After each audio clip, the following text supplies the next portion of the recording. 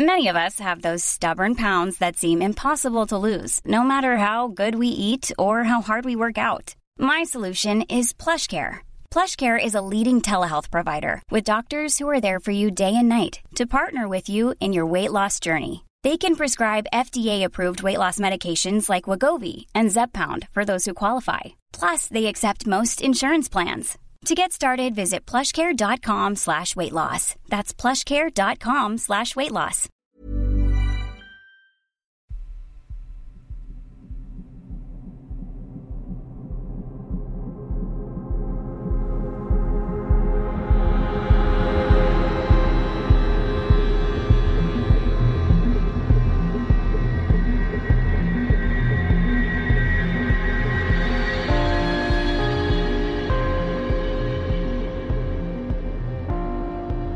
Hello and welcome to mini episode 116 of Real Life Ghost Stories.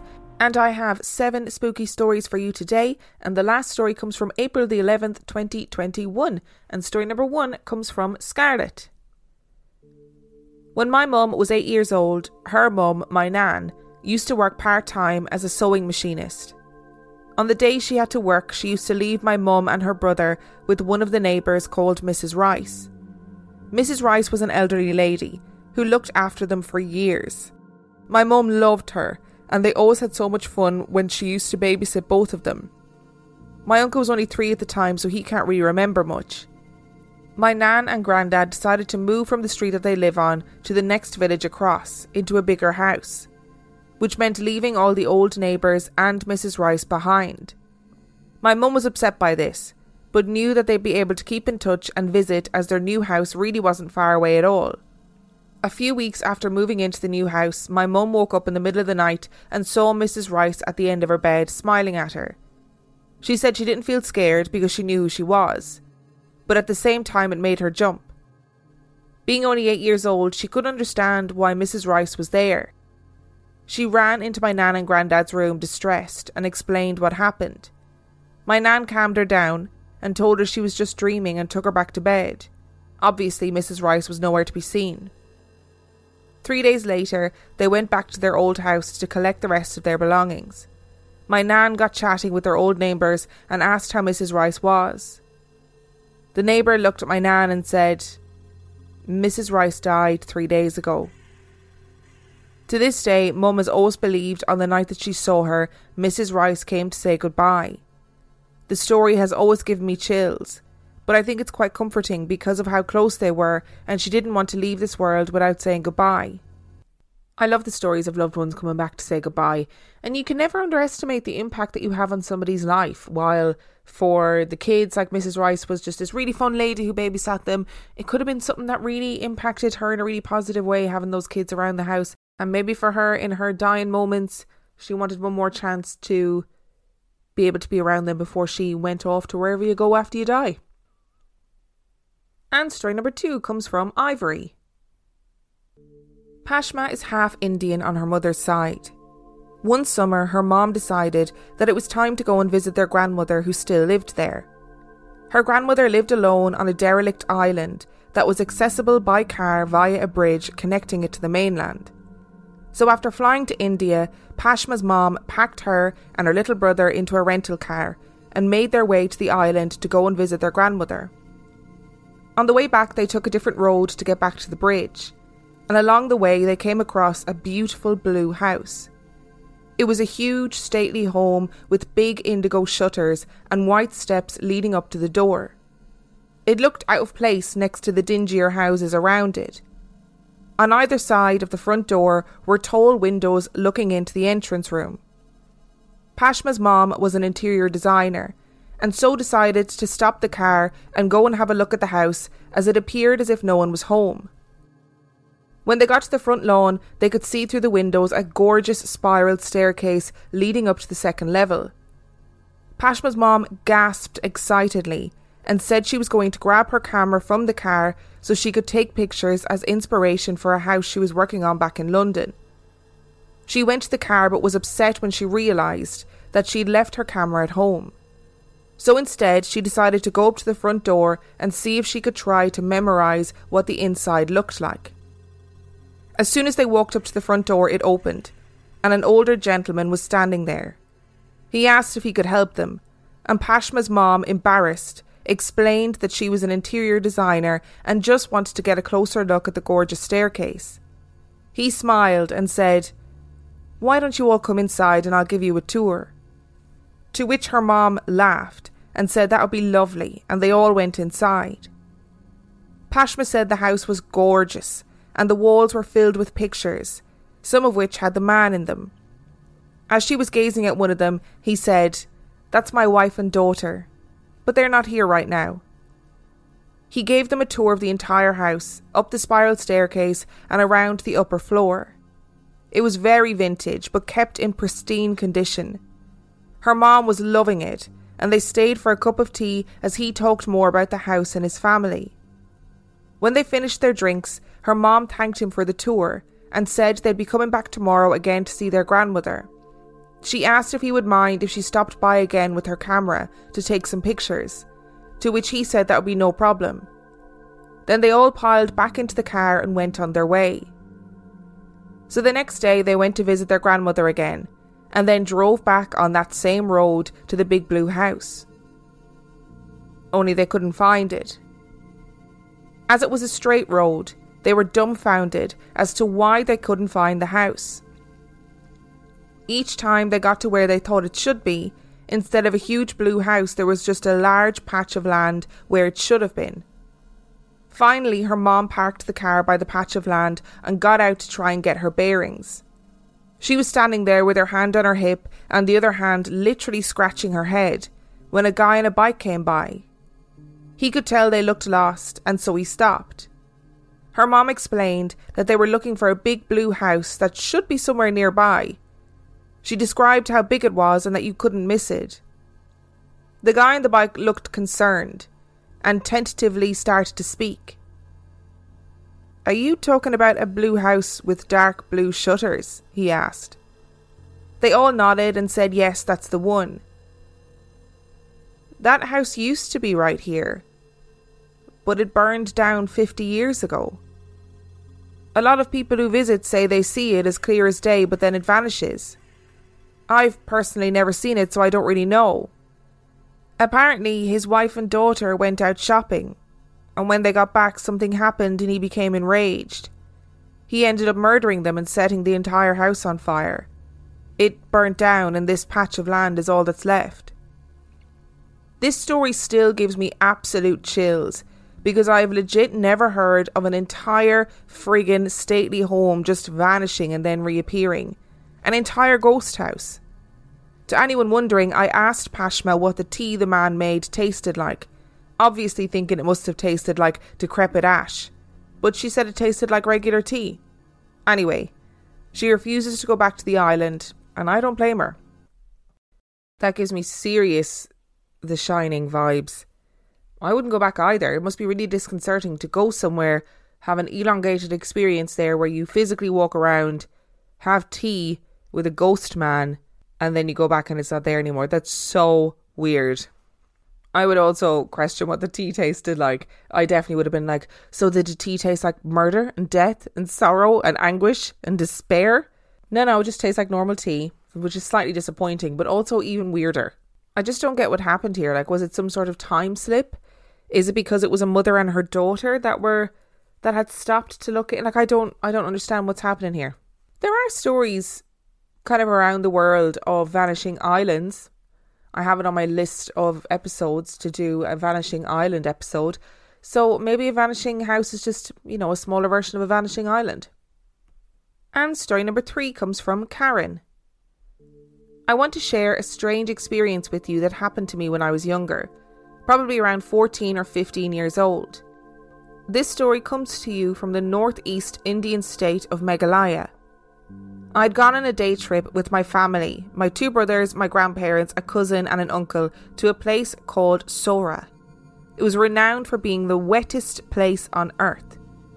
The trip was nice and nothing noteworthy took place in particular. However, something strange happened as we were driving back home. The sun was setting and gave the evening a nice warm glow.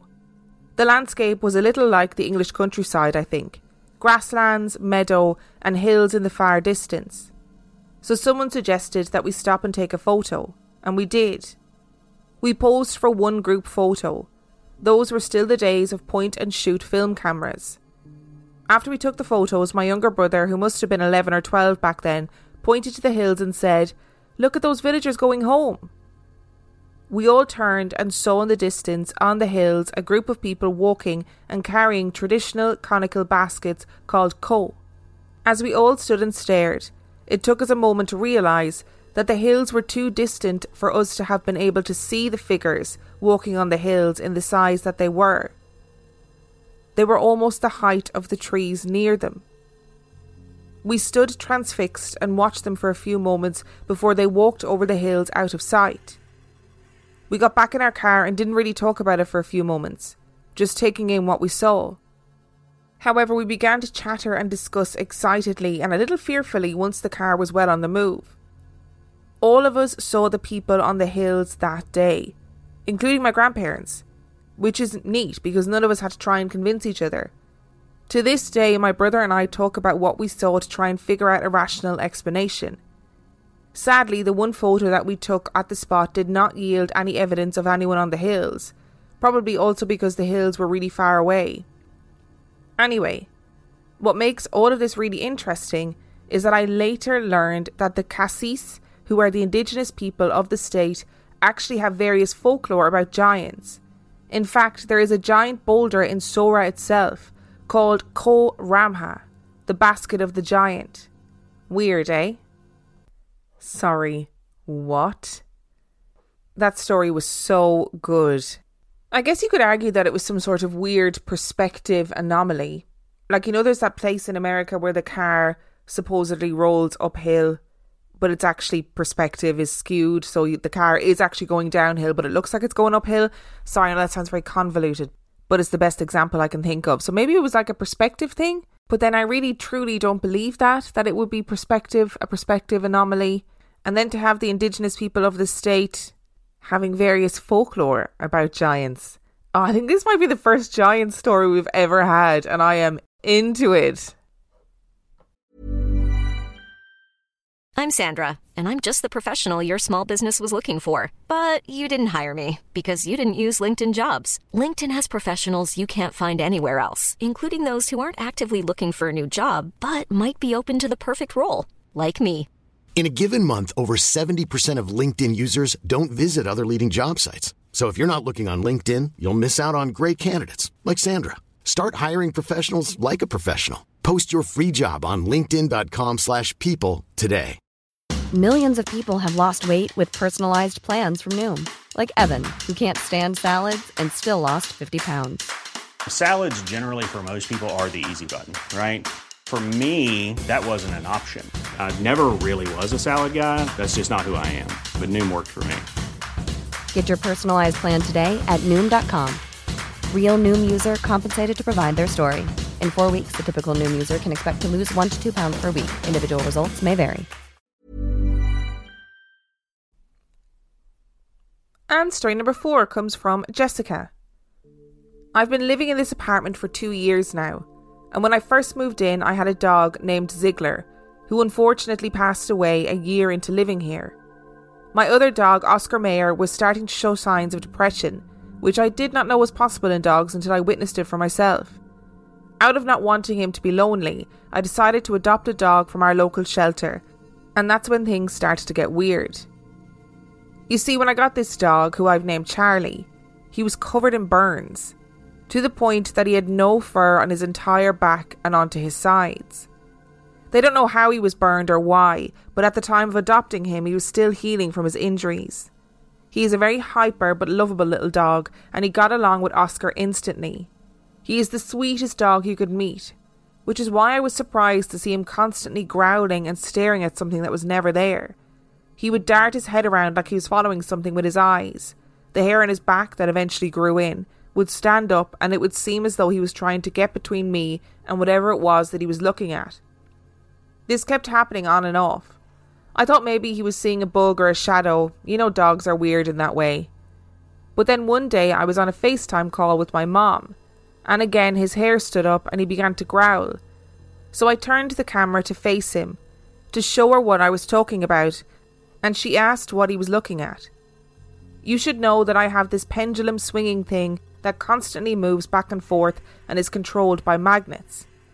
Well, not only was he staring at it, but I realised that the pendulum was frozen in the air. Which is impossible, I thought. I ignored it, thinking that maybe it was just broken, but the next morning it was swinging again. A few weeks later, I caught him growling at something in the closet, which I was too scared to investigate. I've also caught orbs floating around him on camera, which everyone says is dust, but I don't know. More recently, however, I was asleep and woke up suddenly catching my breath. Kind of like the people do in movies, really dramatic, waking up from a nightmare. But it was as if something woke me up. And I instantly heard footsteps walk over to my bedroom door and stop. I live alone, so you can imagine how terrified I was. I slowly peeked my head up to see that nothing was there, but Charlie was staring at the doorway. So I put my head down to go back asleep, when I hear foot drags as if to pivot and then 3 steps walking away. I'm not saying that Charlie has anything to do with it, if he brought it or he simply has a sense for the paranormal. Oscar never seems to notice or pick up the same way that Charlie does. I have heard that animals can pick up on that kind of thing. There are indeed those that believe that dogs and cats and other animals are more sensitive than we are to things that are happening in the world, or maybe more sensitive to the paranormal. And look, I'm a pretty skeptical person, but I do think if anybody was going to sense anything, it would be dogs in particular, because they have an incredible ability to sense things in what we perceive as the real world. There are dogs that can sense when somebody's about to have a seizure. There are dogs that can sense when somebody who is diabetic has low blood sugar. Like, dogs are incredible. There are dogs that can smell cancer. I mean, really, paranormal investigators need to stop bringing these like K2 devices and all that stuff and just bring dogs on all their paranormal investigations. I mean, it would make for much better watching as well, I think. And again, I'm going to do a little emotional side note, but well done, Jessica, for adopting a traumatised animal, because that's not easy. That's not easy at all. And I'm sorry you lost your dog in the first place. It's pretty amazing to adopt an animal that has been injured in that kind of way. And story number 5 comes from Ipsita. This happened to me around 3 or 4 years ago, and since then I got really spooked out. But I'm still confused to this day about what I experienced. My friend and I used to frequent this club where we took swimming lessons daily. Me and my friend used to stay in the pool for a while after the formal hours were over, so it usually got dark by the time we got dried up and dressed. This particular day we got out later than usual. My father had called me a few minutes before asking us to get ready, since he was going to pick us up. After every class, we would pick up our cards and head towards the entry gate. We could physically see the entry gate from the place where we were picking up our cards, and out of the corner of my eye, I watched my dad walk in, which at the time was physically impossible since he was 20 minutes away. I pointed it out to my friend, and she also saw my dad and headed towards the entry. Even though I knew it was impossible for him to be there, I didn't think anything of it and pushed the doubt aside. I went ahead towards the entry. As we walked, our view was briefly blocked for a split second by a barricade, and when we could see the entryway again, there was nobody there. Which was weird, because even if my dad had walked right past us, we would have seen him. We were completely baffled and asked the guard if anyone had walked in, but he said no. I immediately called my dad up, and him being a skeptic, he laughed it off, but he was still far away. I asked my friend whether she had really seen him, and she described him exactly the way he was dressed that day. I had seen him before we arrived. I knew what he was wearing. I still couldn't find any rational explanation for this. So for the last couple of weeks on Patreon, we've been looking at stories like this. Stories of weird glitches in the Matrix or time slips that seem to be really inconsequential, where somebody sees somebody and then realises that it's physically impossible for them to have seen them. And it literally makes me question the fabric of time, which is a pretty big thing to be questioning. So I don't know, it seems to me like you experienced a little glitch in the Matrix. And story number 6 comes from Ada. I've always been sensitive to ghosts. I see them frequently, and I can tell you, you will never get used to seeing things. Once me and my mum were on our way to spend the weekend at an old barn that had been converted to a B&B. The place was nice and felt cosy and welcoming, so I was happy to stay there. We were a day late, so all the bigger rooms had been taken. My mum took a room right at the end of the barn and I had one at the very front, so already there was a long way for me to go to get to her if I needed her. The second I walked into the room, it felt different from the rest of the barn. Every time I walked in, I got a strange, nauseating feeling, like car sickness, but when I stepped out, I felt completely fine. I complained to the others and they said they were already moved in, but someone was arriving tomorrow and I could try and switch rooms with them, but it meant that I would have to spend the night in there. That day, when in the pool at the barn, I kept seeing a dark shape floating in the water out of the corner of my eye. Creeped out, I went up to the attic where the changing rooms were, and I swear I felt something like a cold, wet hand clasp my back. I ran out, thoroughly spooked. That night I couldn't sleep. That nauseating feeling was now paired with a sickly sweet smell of rot. It was when I had decided that I wasn't going to go and check that I felt it. The feeling of being stared at. Distinctly by my bedside table. As I leant to turn on the lamp, I saw a face for a split second. The hair was long and dripping wet, and her smile still makes me shake. It was wide. Impossibly wide, and there were too many teeth. I jumped up and left the room and began sprinting to my mum's room, but the corridor seemed incredibly long and it felt like something from The Shining. I swapped my room with the guy who arrived later and didn't mention anything, so I just brushed it off. But a few years ago he mentioned a nauseating feeling in that room and shadows out of the corner of his eye. I've never gone back and I never will. I can't help but think she was drowned, whoever she was. I don't know why, but I just had that strange feeling. It sounds like whatever was there was fundamentally not good. Because you have that rotten meat smell, the feeling sick, the feeling really frightened, and then, it's really sad if there was somebody there that drowned. But then why do they then look like that with a big wide smile and too many teeth? Sounds like they're purposefully trying to be scary. And the validation of somebody else experiencing the same feelings is, I'd imagine, simultaneously relieving, but also terrifying, because it means that you can't just brush off what happened to you. And story number 7 comes from Santana. About 3 years ago, I stayed the night at my fiancé Callum's house. His mum would always get up at around 5 a.m. on a Saturday morning and have a quick bath before work. There was only a thin wall between the bathroom and Callum's bedroom, so being half asleep next to Callum, I clearly heard the taps being turned on and water spouting out into the bath. I distinctly remember hearing the water running and mentally concluding it was very early in the morning. No more than 2 minutes passed, and I heard his mum knocking on the door calling to him. I felt the bed shake as he propped up onto his elbow. At least I assumed that was what was happening since I slept with an eye mask. He shouted at his mum and asked what she wanted. "Meg has died," she said. Meg was his dad's little dog. I remember feeling sad, but for whatever reason I didn't physically react at all. We rolled awake at around 9 a.m. Callum checked his phone and read out a text from his sister who had stayed the night at their dad's. It read, "Meg passed away last night." He didn't seem to remember the early morning's events, so I reminded him and we chalked it up to him not being fully awake when it happened. When his mum came home from work in the afternoon, I greeted her with a cup of tea and jokingly asked why she thought it was best to tell us before the crack of dawn. She looked at us confused and genuinely had no idea what I was talking about. I told her what I had heard and she said she didn't even know Meg had died. Not until she had checked her phone at lunchtime to see similar texts from Callum's sister. Please feel free to draw your own conclusions. Weird things happen to me all the time, but nothing compared to the strangeness on that day. This next story took place around 5 years ago, when I still lived with my parents in their bungalow. After building an extension onto the kitchen and using corrugated plastic as sheep roofing, you can imagine the whole bungalow would heat up like a sauna in the summer. I don't know why they did this either.